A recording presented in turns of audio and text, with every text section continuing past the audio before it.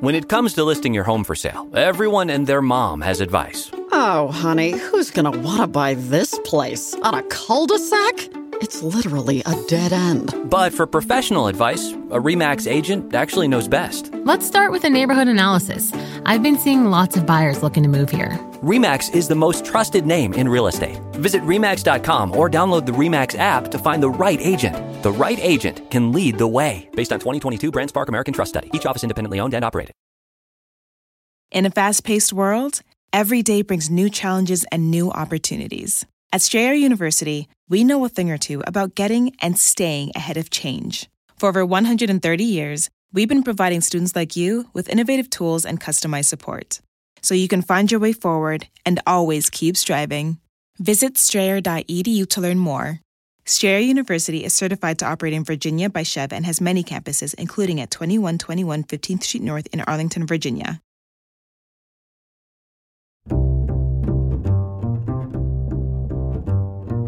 I'm Alan Alda, and this is Clear and Vivid, conversations about connecting and communicating.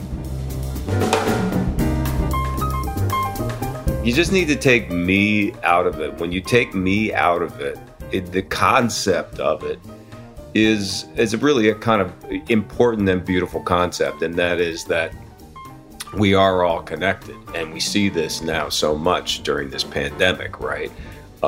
What you go out and do in your life affects other people, and that's the connections. So I didn't know really anything about philanthropy or about what it would be. All I did was went out and with a friend, because I didn't even know how to do this, we got the website 6degrees.org. I just purchased it for a couple $1,000 or something, and that was just the beginning of it.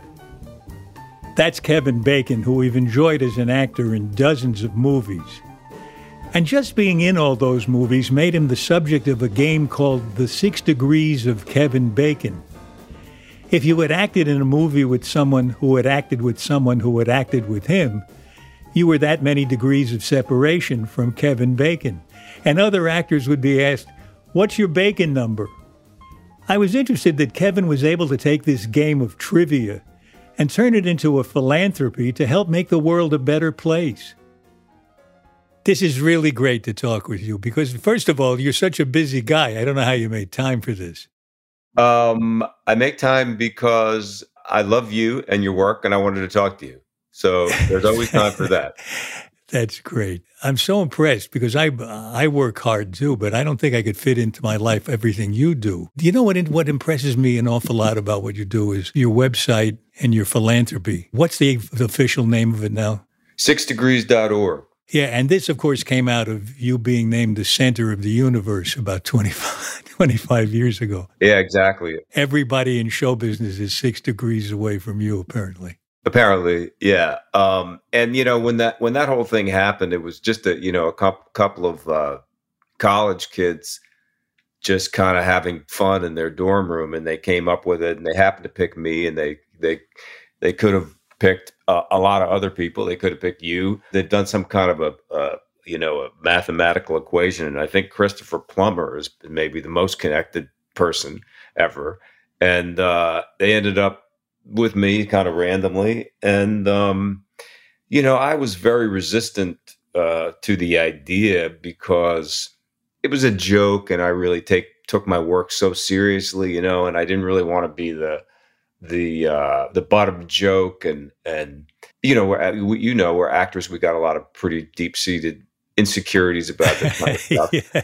And otherwise, why would we get up in front of millions of people and say, "Do you like me?" Exactly. We're trying to override our imposter syndrome pretty much consistently, and yet it just didn't go away. It just kept hanging in there, and so I thought to myself, I was at a point in my life where I was trying to figure out some kind of way to do a little bit more kind of giving back. I think that when I started out, like a lot of young performers, I was necessarily like super, super self-involved and really, really just had myself at the center of the universe. And then eventually, you have kids or things happen in your life, or you start to spend a little bit more time looking at the newspaper, or personal relationships have sort of impact, and I started thinking maybe I just need to do a little bit more giving back in a way. I've been extremely grateful for everything that I have, and the other thing about the 6 degrees thing is I've always thought to myself, you just need to take me out of it. When you take me out of it, the concept of it is really a kind of important and beautiful concept, and that is that we are all connected, and we see this now so much during this pandemic, right? What you go out and do in your life affects other people, and that's the connections. So I thought, well, what can I use, or is there a brand? I was really so impressed with Paul Newman and the way he took the food and something that he loved to do, and just raised a whole bunch of money with that. I was just I didn't know really anything about philanthropy or about what it would be. All I did was went out and with a friend, because I didn't even know how to do this, we got the website, 6degrees.org. I just, purchased it for, a couple $1,000 or something. And that was just the beginning of it. So we're constantly changing and morphing and figuring out how to do it. We try to use a certain amount of kind of celebrity, just because that's kind of what the idea of it is, the 6 degrees thing, that's what people relate to. But I'm really interested sort of across the board in a lot of grassroots organizations that are doing kind of good work down on the ground. So my feelings about things that need help and ways to reach out are really scattered, because I find myself one day I pick up the paper and it's like, all I'm thinking about is the environment, and then all I'm thinking about is social injustice, and then all of a sudden I'm thinking about cancer, and then I'm thinking, what I mean? I'm really like, I go, so that's a little bit what 6degrees.org is like. We're a little bit, spread out. It sounds like the idea of 6 degrees kind of permeates the whole philanthropic notion, in the sense that you make people aware of their connection to things happening locally far away from them that they might not have otherwise heard about, might not have felt they were connected to, but you connect them and give them a chance to help out. If I went to the website and I wanted to be part of this effort, what would I be asked to do? Well, there's ways to volunteer. There's ways to look for organizations that are in your neighborhood that have some kind of focus on something that you are interested in, and then we always have some new sort of piece that we're kind of supporting. For instance, we were supporting during the pandemic a couple of great grassroots organizations that were taking restaurants, okay, and using those restaurant employees who obviously were a lot of them were out of work, and restaurants were closed and had no clientele, but there were still people that they were able to make the food and then take the food to frontline workers, specifically hospital workers who were not even getting, the hospitals were so overrun, they weren't even getting time to go out and get a bite to eat. So we take a local restaurant and a local hospital, and everybody wins. It's so interesting that you were able to take something that you felt held you up as a joke at your own expense and turn it around into something so positive and productive in a human way. It seems easy, I bet, to a lot of people when you think, why think that's a joke at your expense? You must be very sensitive. It's hard to be in that spot. I've been in that spot too. And it doesn't always seem like a compliment. I just the other day I read something commenting on actors and their careers, and it basically they referred to me as, having done some movies, but best known for the 6 Degrees of Kevin Bacon. Now, if you spend your life as you did, deciding that you were going to devote your entire being to trying to do something well and to work and bust your ass to try to be good at it. And then something else sort of comes down. Sometimes it's a little bit hard to appreciate. I mean, like if it's one piece of if it's one piece of work, I can kind of understand that. You know what I mean? Because then you go, well, yeah, that's the thing that people saw the most, and but something from left field. Completely. Yeah, but something from left field. It's a little. It was But listen, somebody said to me the other day they were talking about. They were talking specifically about Meryl Streep, who I actually have worked with before, and I really agree with this. And they were saying, that they so admired her because she took her work so seriously and herself not very seriously. And that's kind of like the way I am, because I'm serious about my relationships and my family, and trying my best to wake up and be able to look in the mirror and feel okay about myself. But I don't take my own sort of image or whatever that seriously. I'd rather just throw myself into the work to the best of my ability every time up at bat. Try to swing for the fences and do something that has value, put in the time. And then when it comes to me, I don't care that much about it. I don't really care how people perceive me specifically. That couldn't be more evident in your podcast, which I listened to. I listened to some of it. I didn't have time to listen to more than the first episode so far. But it made me laugh. It's a really bizarro piece of work, and it's like a radio show with a whole soundscape. But the storyline is so crazy. Yeah, it's crazy. At your own expense. What's it called? Last Degree of Kevin Bacon. Yeah. And you hit this guy with your car, and you bring him home, and are kind to him, mainly because you don't want him to sue you. Yeah. And when Kira Sedgwick, as I'm sure you know, is your wife. Yeah, she is my wife. Yeah. Thank you for pointing that out. Yeah. Yes. When she says to the guy, "Tell me about yourself. Are you litigious?" It just it killed me. Yeah. It was. It was very nice of her to do the part. I didn't know who we were going to go to next if she decided not to play Kira Sedgwick. I'm not sure. Well, she made fun of herself too. That's great. Yeah. And you do work a lot with your family. You've been doing music with your brother. Your brother Michael, is it? Yeah, Michael. Yeah. Mm-hmm. You've been making music together since you were kids, I think, right? Yeah. But then now for the last 25 years or so, you have a band together. We do, yeah. Yeah, we just played a show, actually. I'm speaking of working with family. We just late last night, wrapped up a movie that Cure directed and that I'm in, and that our son Travis is scoring.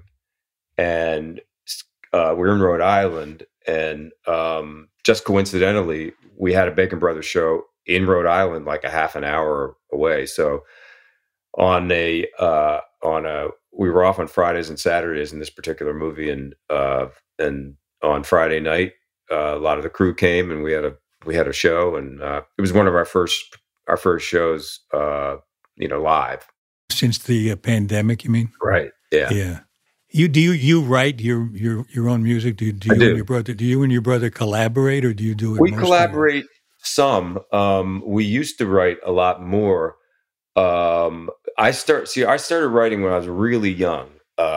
Probably, and Michael too. I mean, he started writing probably when he was 10.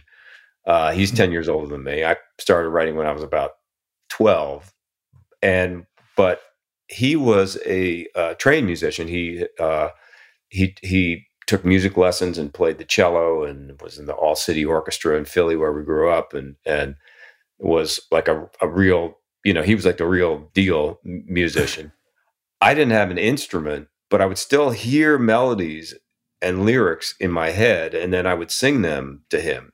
and he would take the guitar, the piano, and kind of structure the song and figure out like what the changes were based on me just going ba ba ba ba ba ba ba ba ba ba, you know, and then I eventually picked up the guitar really only as a tool to write, you know, because I needed something to play to be able to put these song ideas down.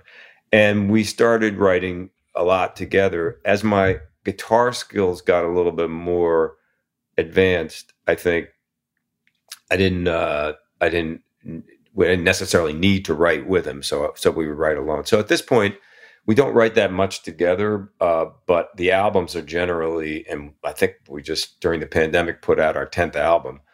They're generally split between half of them are mine if I do the lead vocal, and half of them are his if he does the lead vocal. Your songs are really melodious, and you reminded me as I was listening just a little while ago to one of the most fun and interesting interviews we had on this podcast was with Paul McCartney, because I said to him, how do you personally come up? I asked him, how do you come up with the tune? Do you noodle around? Do you hear it in your head first? How does it happen? And he says he noodles.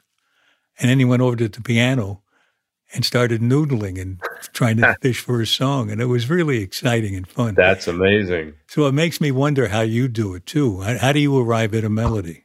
Yeah, I think I don't think of them as, sometimes one comes first and one comes later. Like sometimes the lyrics sort of are the genesis of it, and sometimes the a riff or a chord progression is the genesis of it. Or for me, even I'm very rhythmic, so like sometimes I feel like I want to do. Like I just hear some kind of a drum thing, and then that's what puts me into the groove of the song. So basically, I'll come up with sort of either a lyrical idea or a chordal idea. I'll start to play the changes and find the melody that kind of goes around those changes. And it's funny because I on the iPhone, there's those voice apps, or voice notes apps, which are so fantastic for songwriters. You hit it and it just records, and it records pretty well, actually. I mean, I've actually looped movies with it, wow, which is kind of crazy, but yeah. And sometimes I'll go back and I'll listen to the actual progression of a song over, like, it'd be like August 13th, August 17th, August 20th, because they're all dated. And I'll hear a completely different sort of musical idea and a lot of different kind of lyrical ideas. Also gives you a chance to refine it little by little. It's like a scene you derive out of improvisation. Sometimes it takes 18 times before it's a finished scene, even though you improvise, you think the same scene every time. Yeah.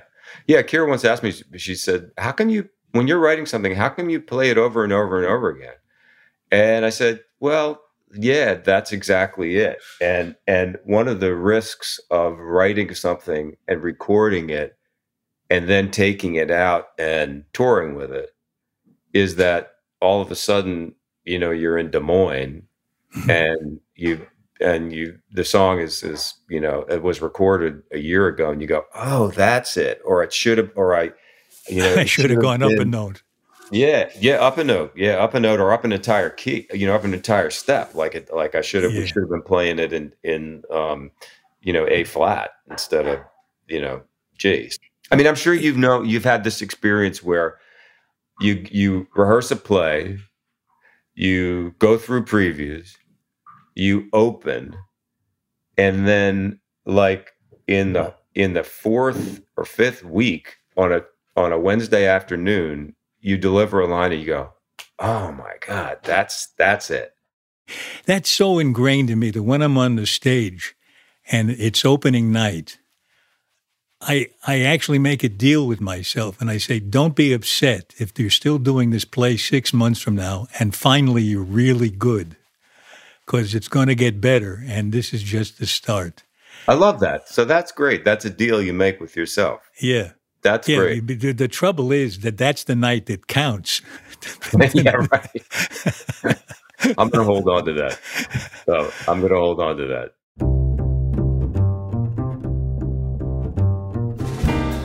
People often ask me, what's the difference between acting on the stage and acting for the camera? When we come back from our break, Kevin Bacon and I compare notes on our experience in dealing with those two very different forms. Right after this.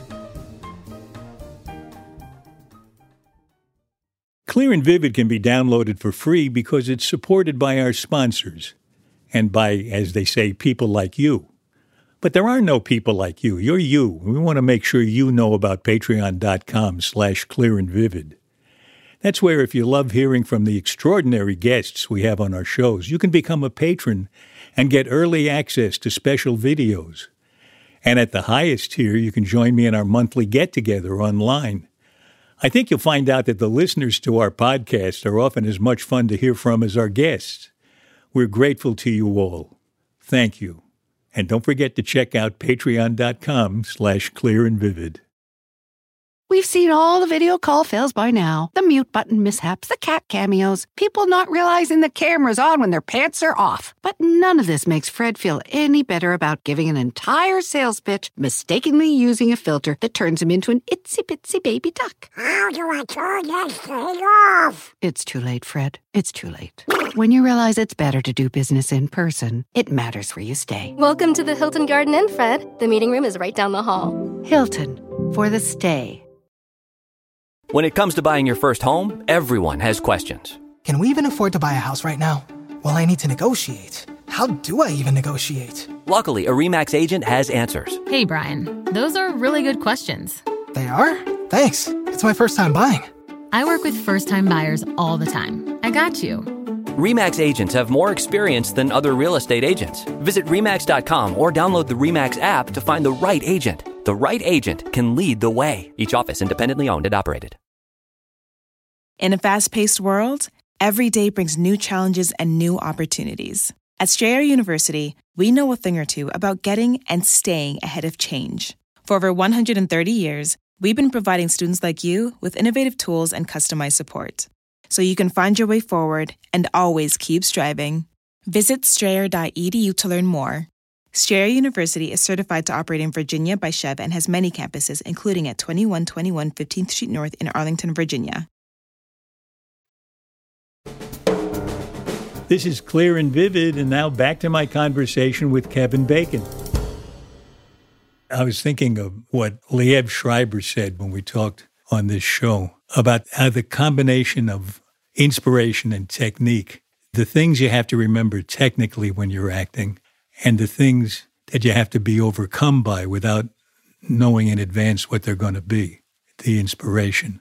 He said an interesting thing about that, and I wondered about what your reaction to it is, because he was talking about it as someone who had played the clarinet, I think, professionally as a young man. So he was a musician, and you're a musician. And he said that combining those two things, the inspiration and the hardcore technique, is a lot like making music. I absolutely agree with that. For instance, if I write something and then I start to play it with the band, and the first few times through, we're all kind of figuring it out, and, you know, we're kind of stepping on each other's toes sometimes. But then eventually it hits the sweet spot, and it's an overused word, but it really is true. It really starts to groove.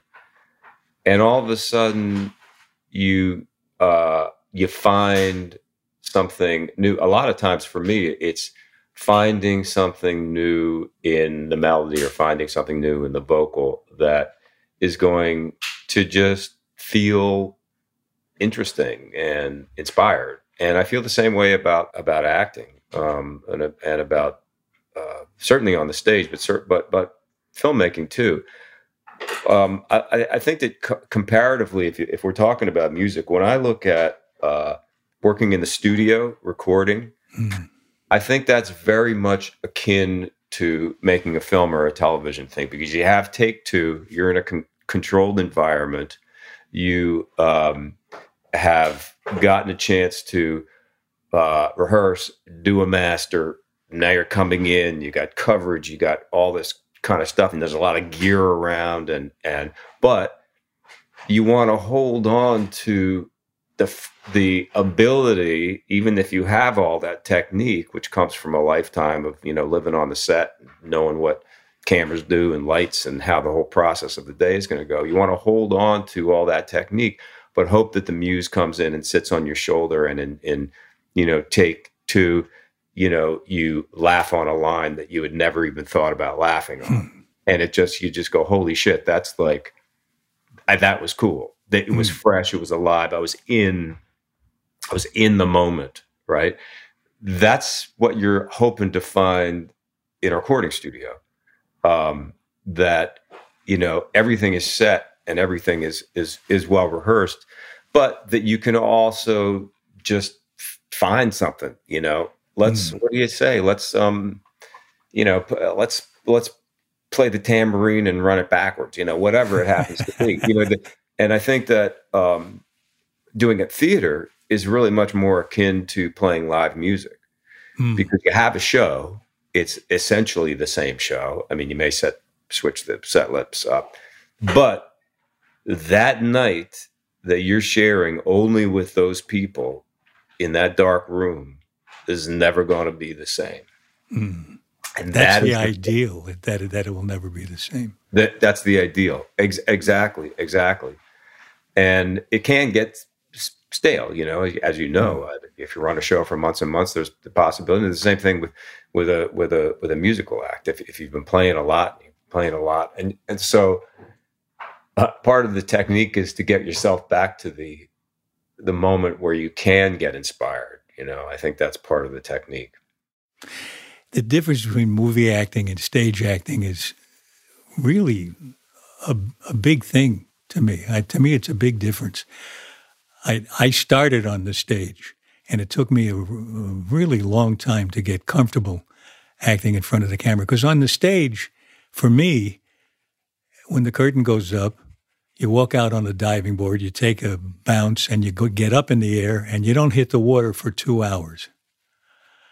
But in the movie, you have about 15 seconds of acting, and then they say cut. Or maybe you get a couple of minutes. Yeah. And if it's going to be a thrilling experience, you're lucky if it happens during those few seconds that the camera's turning. Yeah.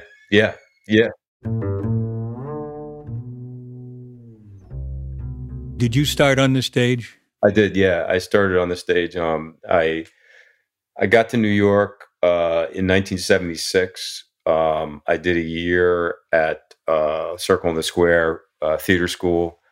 And, I was a classic New York actor as a waiter and, working in what we like to call toilet bowl theater. I was off Broadway, did a lot of off Broadway, off Broadway. Remember Henny Youngman's joke? The guy gets in the cab, he says, "Take me to an off-Broadway theater." The driver says, "You're in one." That's pretty good. So I know what you mean. Yeah. And that was my world, and that was my home, and it was really exceedingly important to me. I wanted to be on the stage and maybe hopefully do some movies too. But I loved the stage. And I have to say that, listen, I don't like to get into that old kind of like fuddy-duddy snobby thing, but I think there is something about the training and the discipline that it takes to do 8 shows a week, that if you haven't experienced that at all, and if you've only really come up through television or film, I think you're kind of missing something fundamental about what it is that we do for a living. I know there's great actors who have never and never will go anywhere near the theater, but it was really important and really, really formative for me. I think it's hard for somebody to come back to the theater or go to the theater for the first time after a career in film, because by then they don't have the time that it takes to get accustomed to the theater. It takes years to know how to be intimate in a big house, for instance. It does. And also, obviously, you get super, super judged for doing it. I mean, even now, I think I haven't done a play I did a play at Hartford Stage probably about 2 years ago. But even now, the idea of doing a play in New York, it'll be considered a, sort of like a return to theater, or like a Hollywood actor acting Hollywood on the stage. actor, right, doing theater. Yeah. So there's something about that. I mean, I always go back to that moment. I remember on the first night we had an audience. It was a staged adaptation of Rear Window, and I was in this. I was on crutches, and I'm standing there, and I got the cast on my leg, and I'm backstage, and that feeling comes rushing back of like, holy shit! I mean, anything can happen here. It's butterflies, and I don't get butterflies on a movie set. It's like because you always have another chance. Yeah, it's like my living room, and it's and that's good in a lot of ways, because I've become more and more relaxed in my work, because I really, really know this place and I love this place.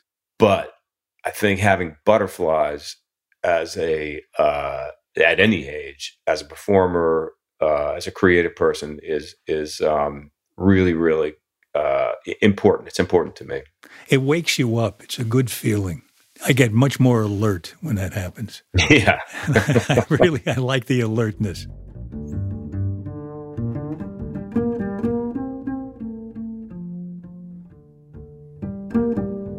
I know you have to go, but before we end our talk, we always end the show with 7 quick questions. Okay. They're generally in a rough way to do with communication and relating. What do you wish you really understood?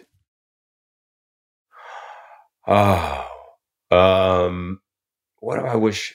I wish right now, I wish I really understood the cultural divide in America.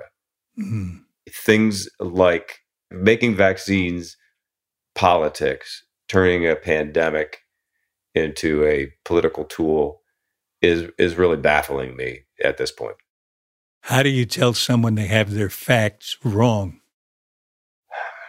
It's a really good question, because the problem with the internet is that it's a great leveler in terms of facts, because you can have,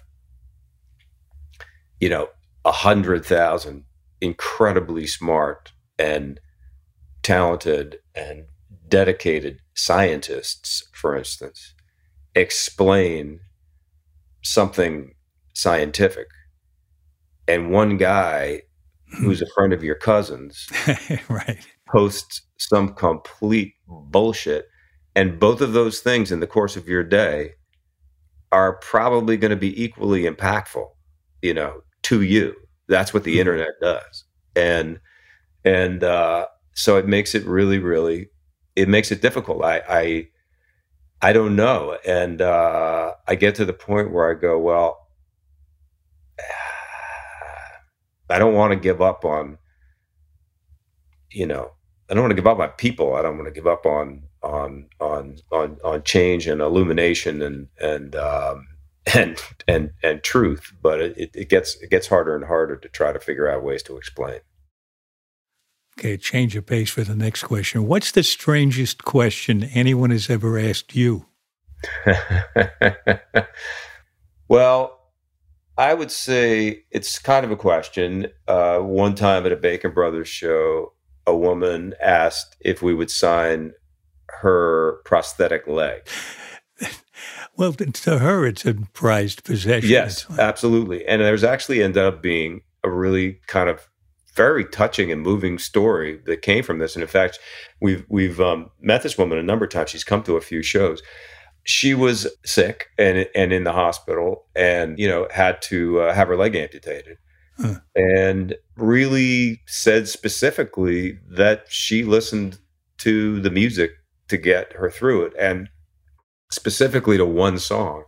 And I can tell you, as a songwriter, if you write a song and anybody says that it affected them at all, that's a wonderful story. Yeah. Yeah. Okay. How do you stop a compulsive talker? Well, how have you stopped me? You don't rank as one yet. Let's see. Yeah. Oh, wow. That's a really good question, Alan. Oh my God. And I can't tell you how many situations I've been in where it's a loop. The question supposes you know how to do it. I'm not sure I know how to do it either. I don't know how to do it because sometimes people get on a loop. I've tried in the past sort of like reverse psychology and sort of taken the approach of saying, well, tell me more about that. Tell me more about that. That's an interesting approach. Did it ever work? Yeah, I've tried it. No, it doesn't work at all. It can double or triple. It could double or triple the amount of time. But it's a very creative idea. I like that. Okay, let's say you're sitting at a dinner table at a dinner party and sitting next to someone who you don't know. How do you strike up a genuine conversation with that person? Oh, I am very, very good and very interested in hearing about people. And I will say, where are you from? Tell me about your family. And most people are pretty ready to eventually go deep. And I enjoy that. I really do. I know that with Kira and I, whenever we're with couples, the surefire go-to conversation starter is, how did you guys meet? Sometimes it breaks bad. I mean, we've like what? You immediately see that they have different versions of it. That the fact that they even have these different versions makes them increasingly more annoyed with each other. There's been a couple of times when we thought, okay, I give these guys 3 months tops. And it was only because we asked that question. That's funny. You got them rolling on the wrong foot. Yep. What gives you confidence? Oh, I don't really know where my confidence comes from. I think that if I knew, I would be able to tap into it and, turn it on like a switch. There's two ways of looking at a confidence. One is that it's confidence, and one is that it's just dumb cockiness, And I think that certainly as a young man, I had a lot of that. But it wanes daily, and I have to figure out a way to get it back, but I don't really know exactly how I access it. A very interesting answer, and I can identify with a lot of that. Last question. What book changed your life? It's funny, but I read a book which probably by today's standards would be looked down upon. I would probably have to read it again, but it was the book Iron John. I don't know that. What is it?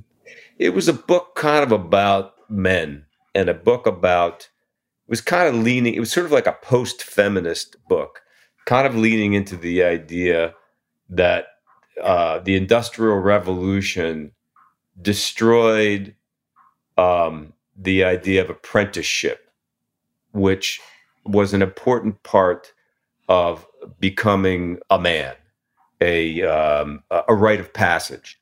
That we had, that once the Industrial Revolution went away and people started moving away from home, men weren't really going through a rite of passage anymore. And the book talks a lot about the existence of different mythological tropes about manhood. But one of the things that I always remember from the book was that in mythology, there is this idea that the prince always has to steal the key from underneath the queen, his mother's bed, and that the key he has to sneak in at night and reach under this bed without waking up his mother and steal this key, and that's going to unlock, the golden box or whatever it was. And it's something that this gets repeated again and again and again in all these mythological stories.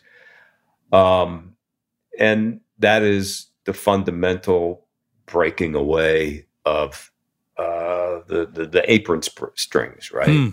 I never heard that myth. Yeah. I've been walking around all these years with an empty keychain.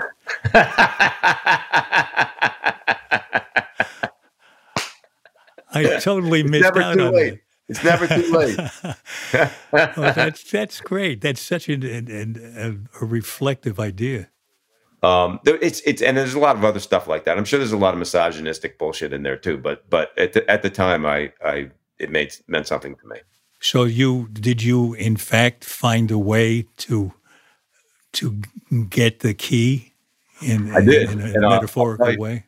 I did. Now, I'll quickly tell you the story. My mother was a very active anti-war activist, and this is the 60s, right? And I figured out somehow on my own in Philadelphia. I had no theatrical people in my family, and I was probably about 15, and I hadn't graduated from high school yet. And I'd figured out a way somehow to get an audition for a little sort of like commercial kind of spot or whatever, and I got it. And it was they were going to pay me, I think, $500 or something like that, which was like outrageous. And the spot was for ROTC. And my mother got wind of it, and she was furious. And she said, "You can't do this. You absolutely can't go out and be part of promoting, young men joining the army." And I said, "Yeah, but it's $500." And she didn't speak to me for, a week. And to me, that was kind of the moment. You took the key. Yeah. There always is a point where you have to say, right or wrong, this is where I see myself, and I'm defined by this decision.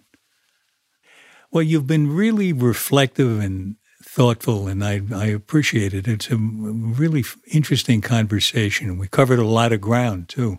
Well, let me just say how much I admire you and your work, and it's an absolute pleasure to get a chance to chat with you. I'm sure our ships have passed in the night before, but it's really fun to get an opportunity to do this with you. Thank you, Kevin. It's great to talk with you. Thanks so much.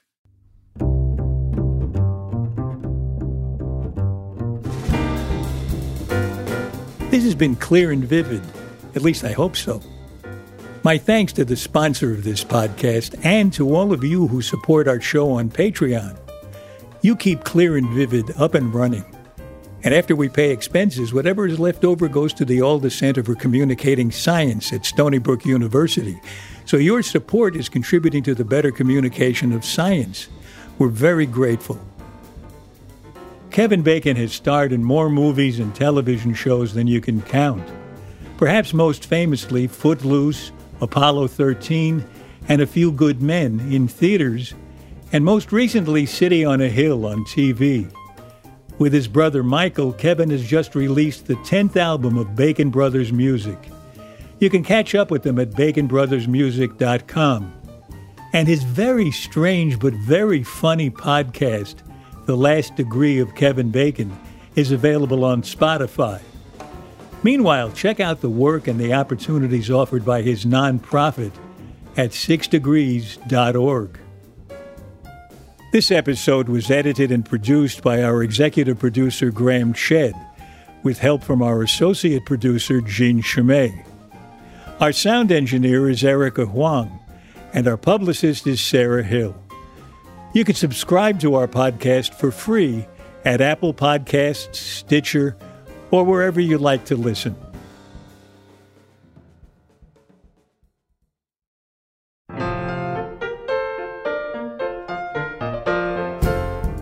Next in our series of conversations, I talk with Mayim Bialik.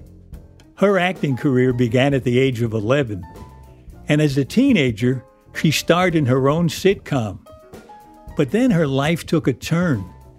I originally, was really fascinated with biology and with DNA. But once I took one of my first introductory classes at UCLA and we learned about the neuron, I literally had a moment where I said, this is the level of understanding of the universe I want to have. The fact that neuroscience is, the science that explains consciousness and speech and degenerative conditions, it was all the things about the universe that I wanted to understand at that level. I actually left academia to be home with my children, meaning I got my doctorate and then did not take a postdoc position. And eventually that led to me returning to acting because I was running out of health insurance. That's the truth. And I ended up on this, the most popular comedy in America by accident. Mayim Bialik, and how acting led to neuroscience, and neuroscience led to acting. Next time on Clear and Vivid. For more details about Clear and Vivid and to sign up for my newsletter, please visit alanalda.com. And you can also find us on Facebook and Instagram at Clear and Vivid, and I'm on Twitter at Alan Alda. Thanks for listening. Bye-bye.